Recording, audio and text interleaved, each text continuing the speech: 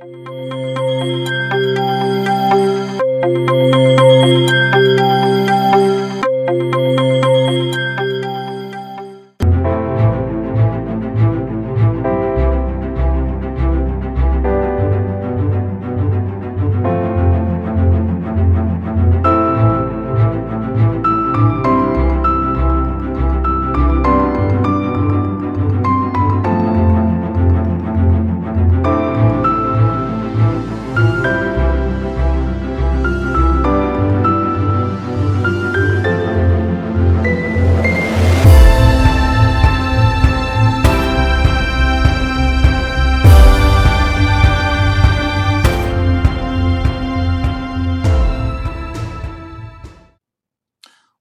to another episode of Progress, Potential, and Possibilities, discussions with fascinating people designing a better tomorrow for all of us. I'm your host, Ira Pastor. Welcome, everybody, again to another episode of our show, bringing you another really fascinating guest today, helping to create a better tomorrow.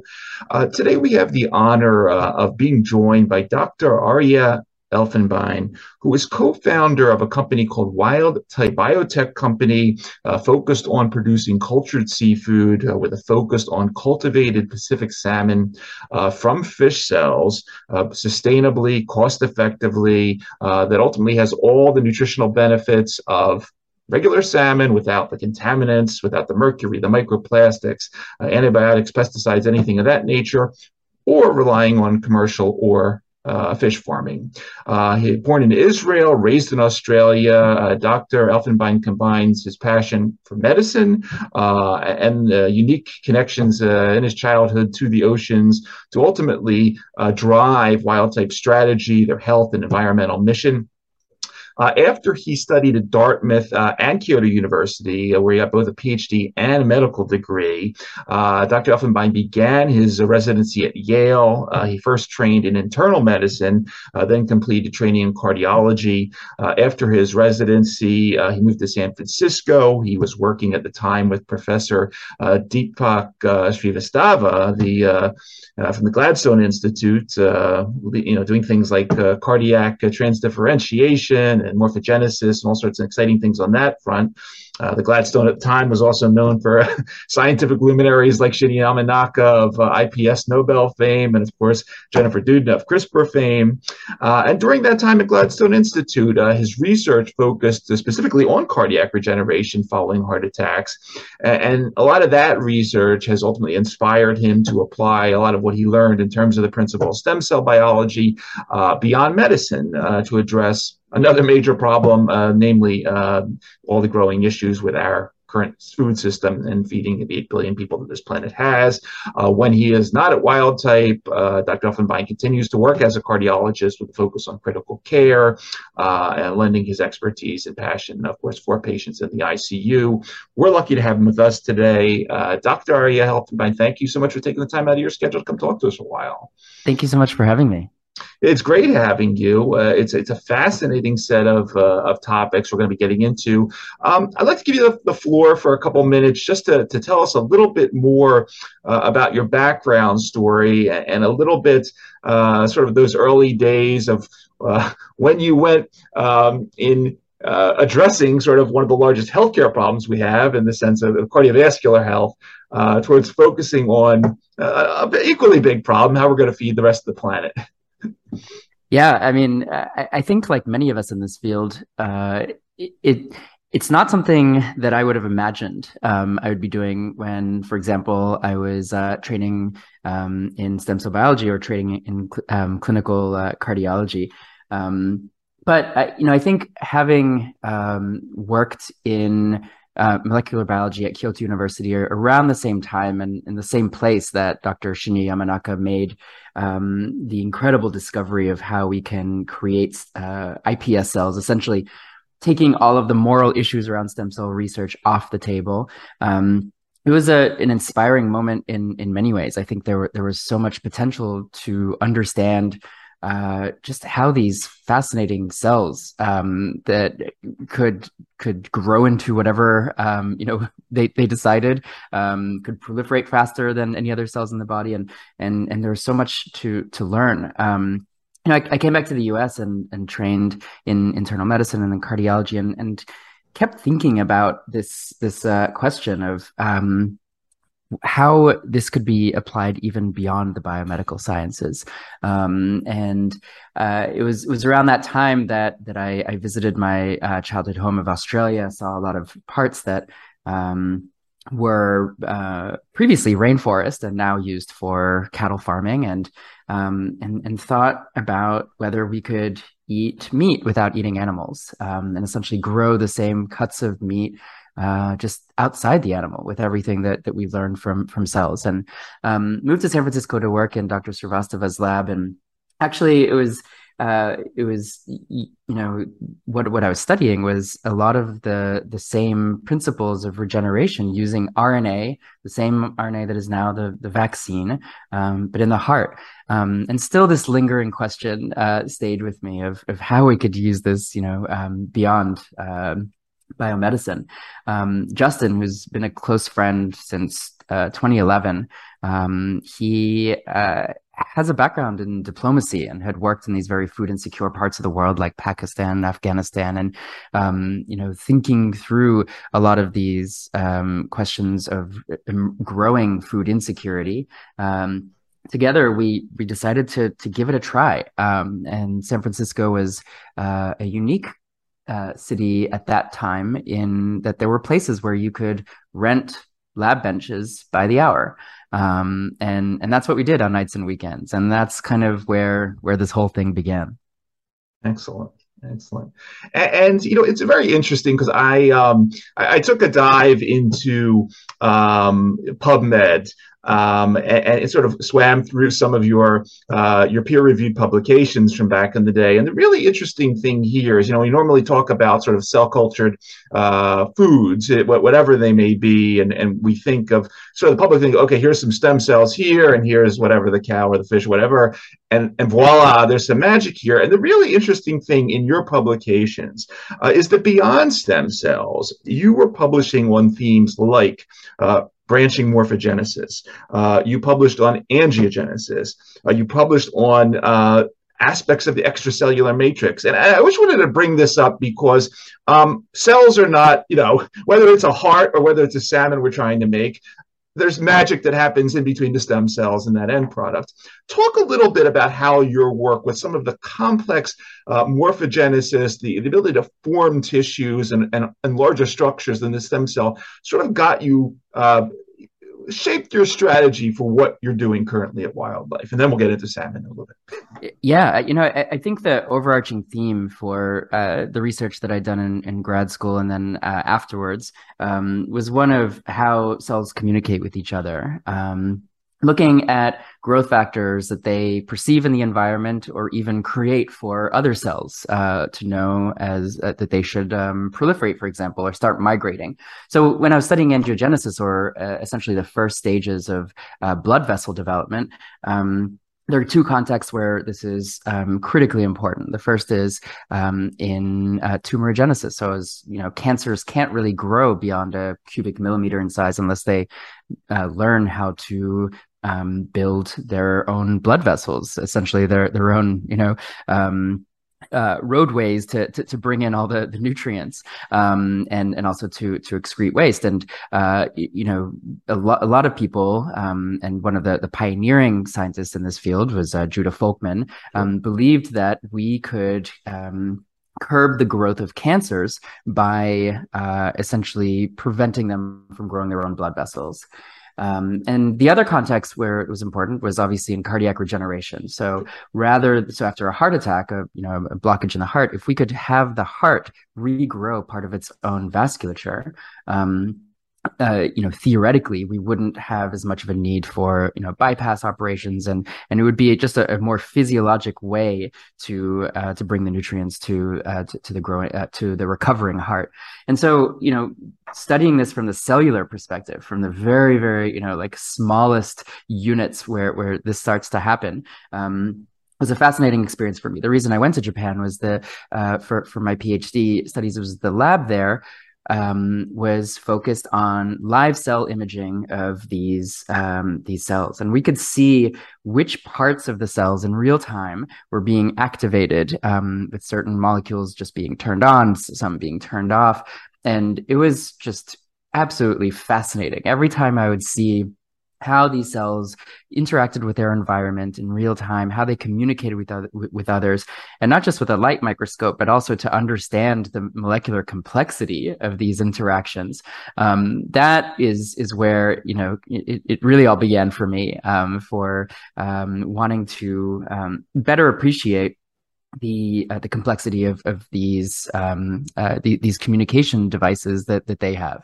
And so that, you know, when it came to the later work that you described in terms of the more of a cardiac specific function, that was very similar in that it was studying how cardiac cells can signal to each other to either become scar tissue after a heart attack or potentially regenerate as cardiac muscle tissue. And so that was the sort of overarching thing. What I never would have guessed was that so many of those principles have both so much similarity and are so wildly different when we think about them in the context of fish developmental biology. Absolutely. Well, let's get into fish. So, as I mentioned in the intro, the initial target of wild type is the cultivated Pacific salmon. I actually sitting here on the East Coast of the United States, and I don't know if so right now I have a sushi restaurant around the corner. I got a great deli down the street where awesome lox, and then a bunch of other restaurants that make, macadamia encrusted salmon, all sorts of great. I love salmon, but I don't know if I'm eating Pacific or Atlantic. Talk a little bit about, okay, so we have this 3 million or so metric tons of salmon that we consume each year. Talk about why the cultivated Pacific salmon, and tell us some fun facts about why this is the initial target of choice. Yeah, I mean, a few things. I'd say the fact that it's not clear to most of us what kind of salmon, where it comes from, and so forth, just exactly what you described, is really, I think, where our troubles begin. So 80% of the salmon we consume in this country is imported. I'd say something like 70 to 80% of the salmon that we consume also is farmed. And that's largely because our wild stocks of salmon have plummeted. It's been predicted that in the case of Atlantic salmon, that by the year 2050, with the current trajectory, that will become an extinct species, which is just, it is stunning to think about salmon, something we see everywhere, is so ubiquitous because of fish farming, could be extinct in the wild.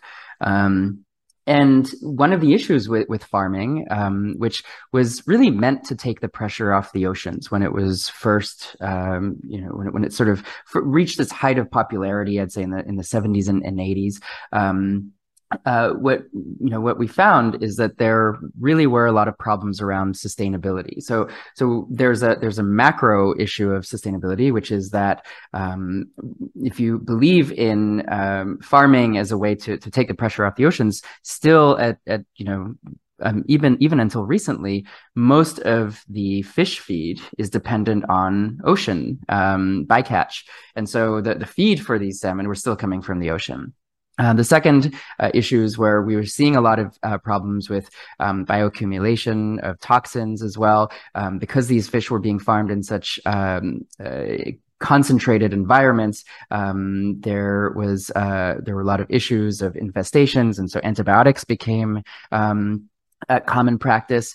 And what we would often get was these environmental dead zones in these coastal waters where the fish were farmed. And so as our waters are unfortunately warming as well, there are fewer places where we can farm fish right now. And the future of fish farming looks like actually some of these on land facilities. And, here I'll take a step back, because salmon are such a fascinating animal. I mean, Yeah. they spend their early days in these freshwater rivers and streams, go out to the ocean for years, sometimes going thousands of kilometers, and somehow knowing where to come back to exactly the same stream in which they were born and spending their last days there. To recreate something of such complexity on land, you need a freshwater environment. You need a saltwater environment as well. These waters need to be cooled, usually to something like 8 to 12 degrees Celsius. And actually, the largest one in the world is outside Miami. And so, thinking about the energy intensivity of something like that, it's yet to be proven exactly, how sustainable that is. And so, with all of the growing demand and the context for all of the issues we have in terms of keeping up with that, this was why Wildtype was founded. And we really do envision a future where wild caught salmon is an incredible product that people should be able to really command a premium from. People who are stewards of the ocean and care about the numbers of fish that they take out of the water. There should also be space for farmed salmon and for products like a plant-based salmon. In our case, we wanted to create something that really had the same nutritional composition, but not just, in terms of nutrients, but that these were actually salmon proteins, salmon fats produced by salmon cells. And that was, the impetus behind pursuing the technologies that we use to grow salmon. And in terms of why do we start with salmon? In the US, it's the most consumed fin fish. Tuna is second. The second is that it's one of the most versatile fish. So when we think about culinary traditions, I mean, salmon is something that just like you said, we can have as lox on a bagel. We can have minced salmon in a salmon roll. We can have a salmon fillet, and that's something you don't see for a lot of fish, like I don't know, mackerel or halibut or something like that. And so that versatility, I think, really gave us an opportunity to showcase a lot of what cellular agriculture can do. And so this was, these are a few of the reasons why we began with salmon. I will say just that the last one is that when we thought about what we would create first, we didn't want to create ground beef. Sure. We felt like I don't know if the world needs more of that. And we wanted to create something with a lot of the benefits of, let's say, omega-3s, omega-6 fatty acids, and fewer of the saturated fats. And I think health was an important aspect. It was really an opportunity to create something that was free of all of these pervasive contaminants that are in our seafood system. Absolutely. And speaking along those lines, I that's one of the things that I was sort of thinking a bit about before our discussion. Obviously, salmon, aside from all those benefits you mentioned the nutritional, the omegas and so forth. It's a fatty fish, and once again, they got me thinking too.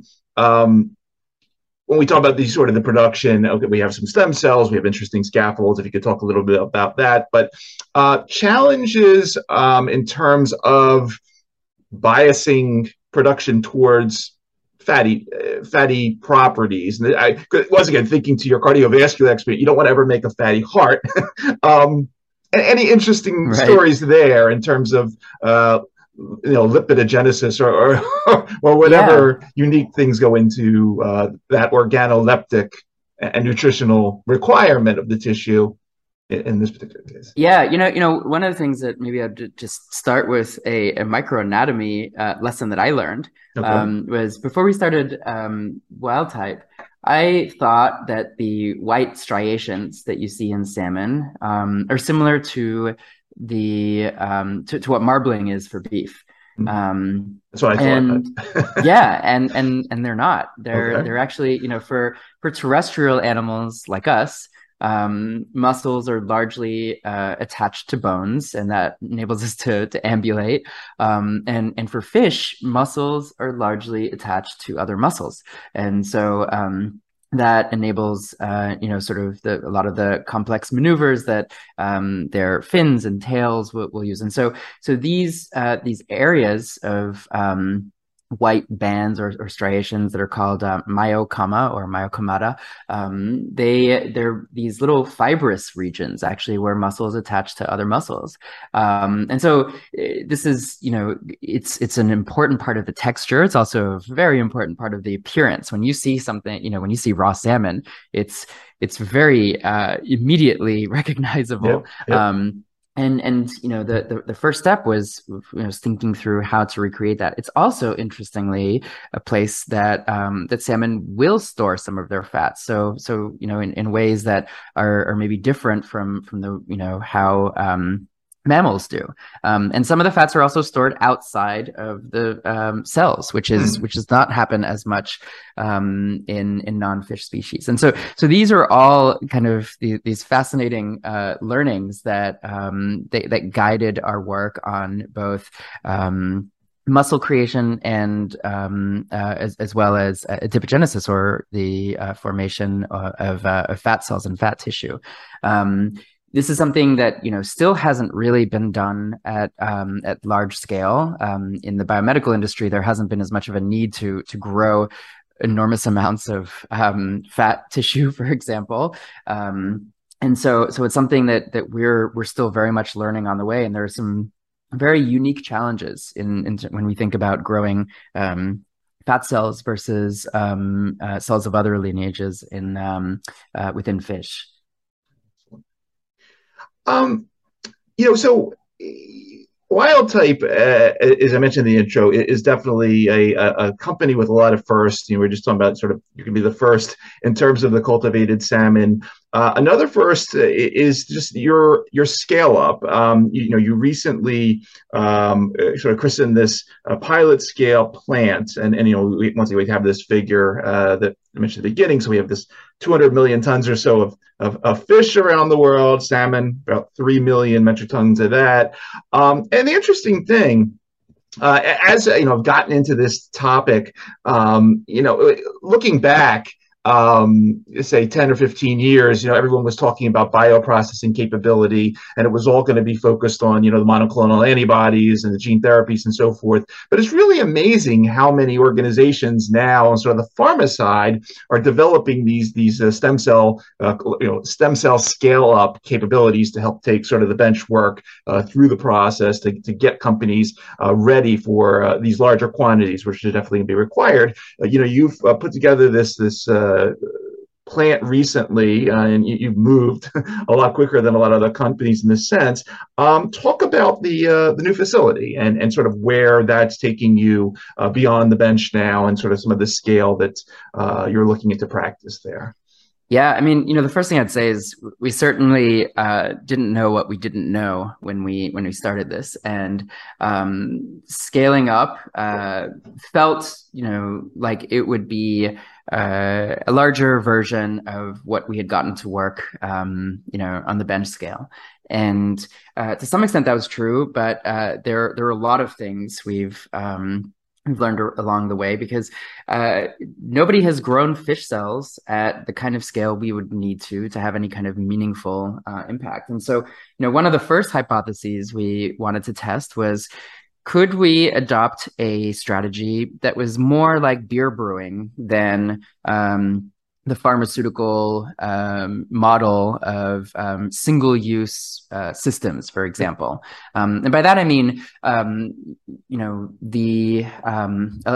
lot of the medications, the drugs that are produced in the pharmaceutical industry rely on either fermentative processes or cell culture that are done in very expensive single-use plastic bags, sometimes $10,000 for one of these plastic bags, and then it's discarded at the end.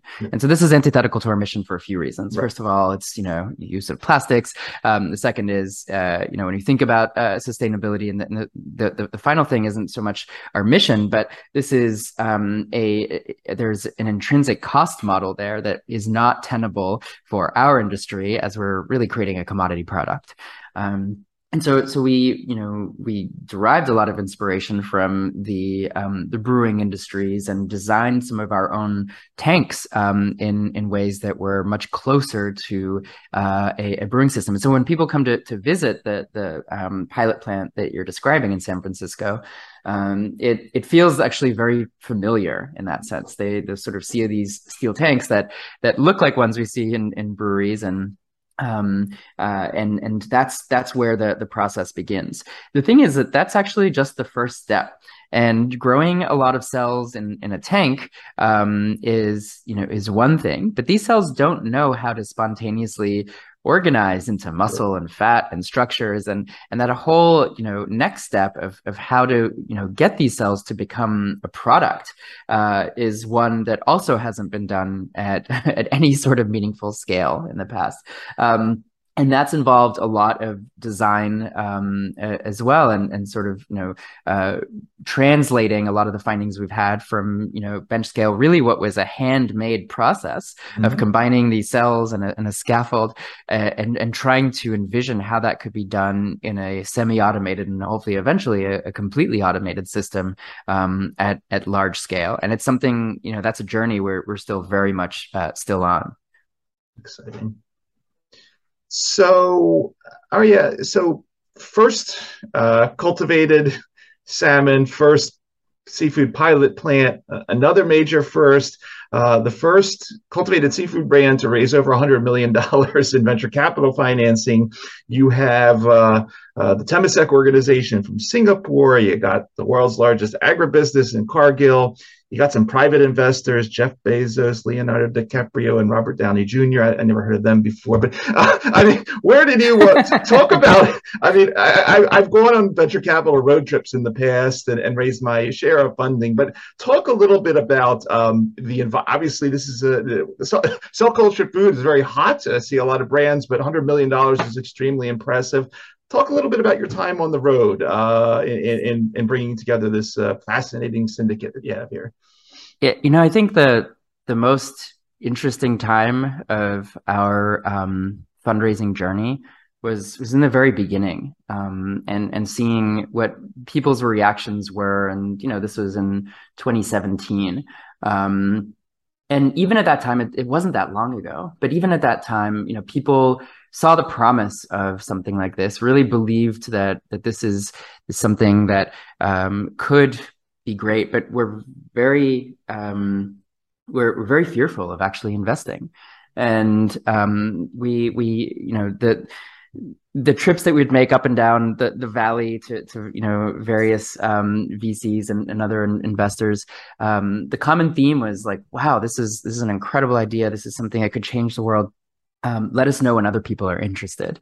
And it was very disheartening in those early days. And we were very lucky to, through all of that, find incredible partners in Spark Capital. They were a team who just not only really believed in this and believed in our ability to actually make this work, but also were willing to take that risk, which truly is what venture capital is and should be. And then for our second round, we found just similarly just incredible partners in CRV. But until those two firms, until we had met those two firms and really like it was a very difficult and we process that I think left us both, Justin and me, pretty crestfallen after a lot of those meetings. Sure.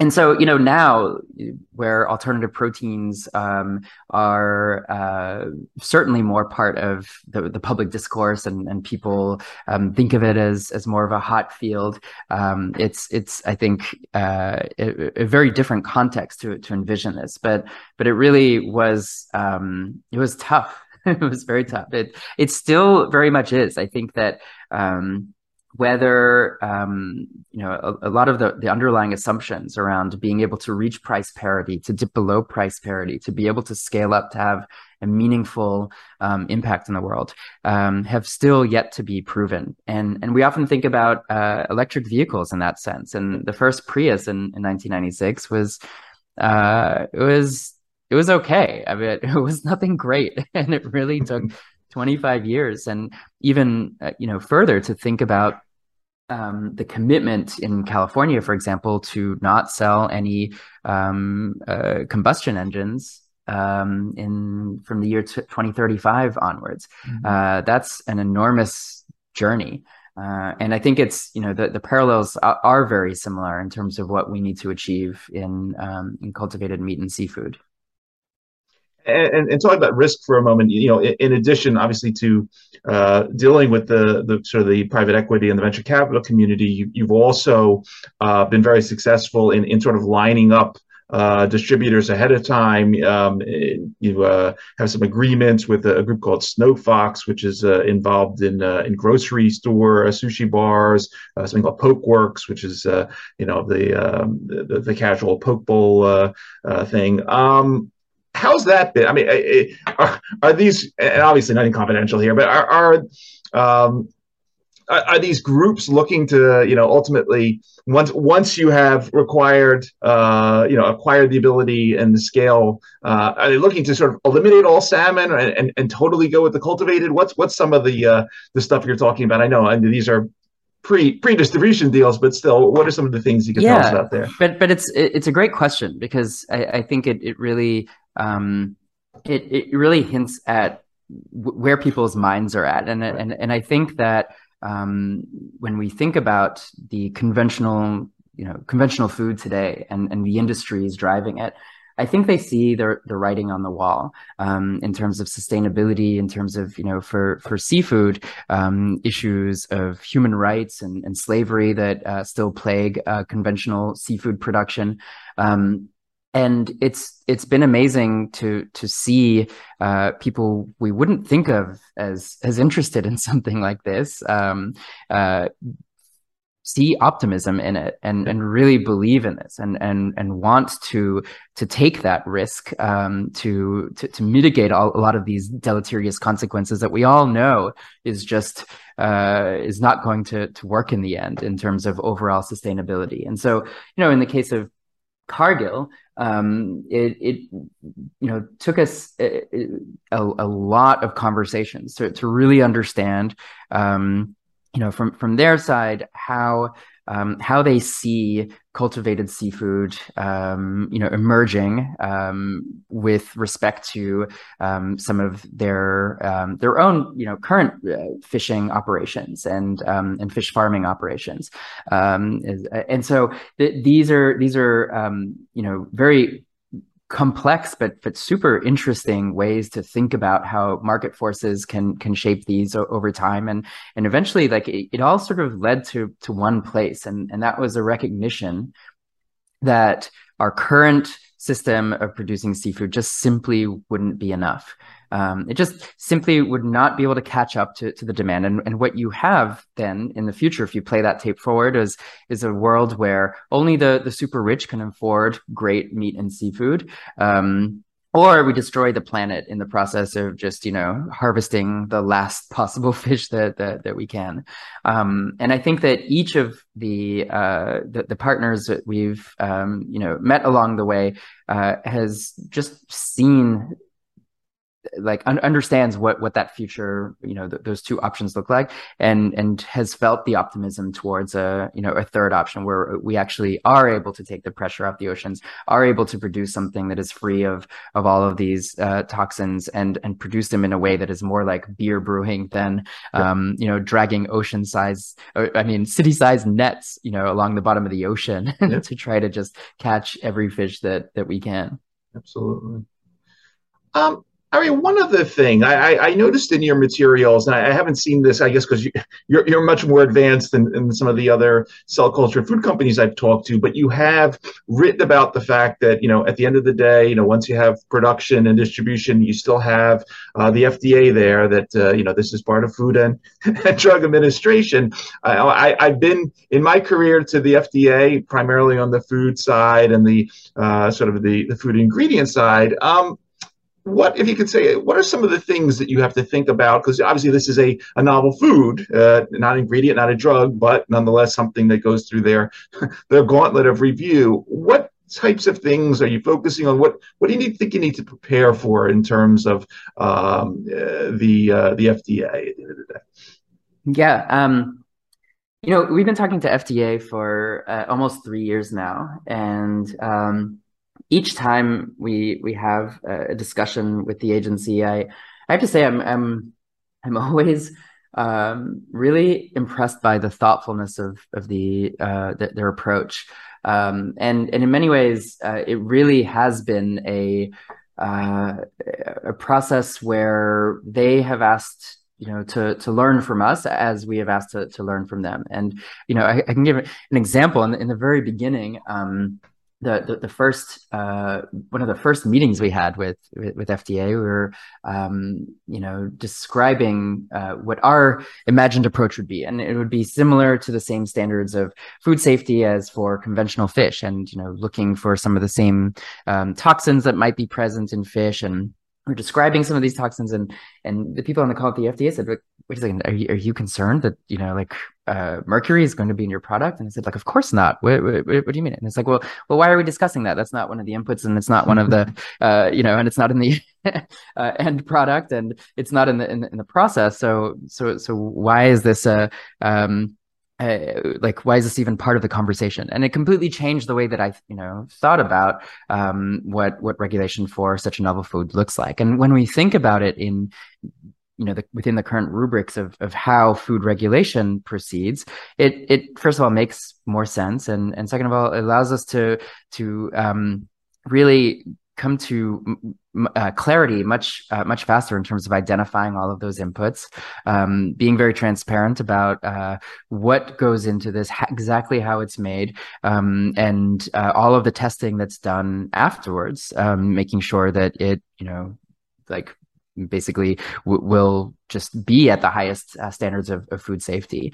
And in that sense, what has emerged is a realization that what we create is actually not that controversial. Mm-hmm. So the main ingredient, salmon cells, has been around in salmon since, the beginning of salmon. Yep. And so that is not so much a controversial ingredient at all. Everything we feed the salmon cells are things that are present in our food system, like sugars and fats and, amino acids and so forth. And everything that is in our scaffold, these are all plant-based ingredients that similarly, have been around our food system. And so it is the process that's new, and it's a novel food in that, it's a different way to create this. But mm-hmm. when we've thought through this and even, tried to envision what, potential consequences might exist, from combining these things in this new way, and, discussing those and, writing them out and working with food safety experts, what we found is much more simplicity than complexity. And so that's maybe a long way to say that this process has been actually quite illuminating and a very very interesting one. And I think will hopefully also instill a lot of confidence for our future customers in terms of the thoughtfulness of the approach from both sides as we've pursued regulatory approval. Excellent. Really excellent. Arya, what obviously you're very focused on salmon, but what's in the pipeline that you can talk about? And then I jokingly asked this question: if some billionaire came along and wanted you to make X, well, you have those billionaires already. But has anyone come along and said no? Let's make Y and Z, viper fish, giant squid, whatever it may be, anything odd that Yeah, anyone's to make. we have gotten requests for dinosaurs, and I think that that's still much better served in great books and movies like Sure. Jurassic Park. But in terms of what's next, I think that there's so much to be done for not just ocean conservation, but for creating more healthy seafoods. Our focus really is on marine species, and so there are a bunch of others that we're already working on. And when we think through, what products we want to create, I think these are ones that, first of all, they need to be great food products. And if they're not, we're not going to have our impact, and we're not going to sway future customers in terms of choosing, a product like ours over conventional seafood. And it's one of the reasons why our focus has really been a culinary one from the beginning. So everything from the photos that we show of the products that we're now very proud of, to our website, like these are food focused. They are, not like lab experiments. These Right. are not science. Like, we are a food company at our core. And so these need to be products that delight customers, that people are really excited to eat. If people aren't choosing this over conventional seafood and it's just a novelty, that novelty will pass. And we won't be able to do anything for our oceans at that point. And so that's really the first criterion. The second, I'd say, is that these have to have some either ecologic or health impact. And so if we think about something like a threatened species like bluefin tuna, or one that is especially high in toxins like mercury, or is problematic for other reasons in terms of how it's harvested. For example, when you think about the harvesting of eel production, it's a fascinating industry in that we don't really understand how eels reproduce in the wild, and so it's led to a lot of very frank realizations of the complete unsustainability of the current practices. And so these are the guiding principles for the selection and product development. But in the end, they need to be foods that we're excited about, and that's what we're working towards. Outstanding. It's a fascinating story. I look forward to, before the show, I went on the Snow Fox site, and I looked around for a location near me right now, but I don't think they're but whatever. I'm going to be looking forward to trying the product at some point. Thank you. Because you're obviously getting close to the finish line, and it's an extremely exciting story, and it's really it's elegant. It definitely fills such a major, think of talk unmet medical needs. It filled such a major unmet need on so many other levels. So it's really exciting, and I really wish you the best with all of this. Thank you. I really appreciate your interest in this field, and and enthusiasm. It is an exciting segment. I think you called it a niche a few years ago, but it's just so hot now, and I'm really excited to see all of this happening. Thanks.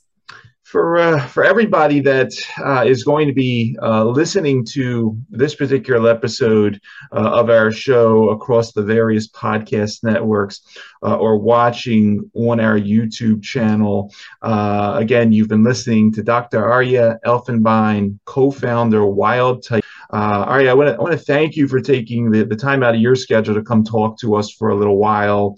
Obviously, thank you for everything you're doing there. It's WildType, and as we like to say on our show, thanks for helping to create a better tomorrow through what you're doing. It's an amazing story, and once again, I wish you the best with all of it. Thank you so much. Thank you for having me. Good seeing you.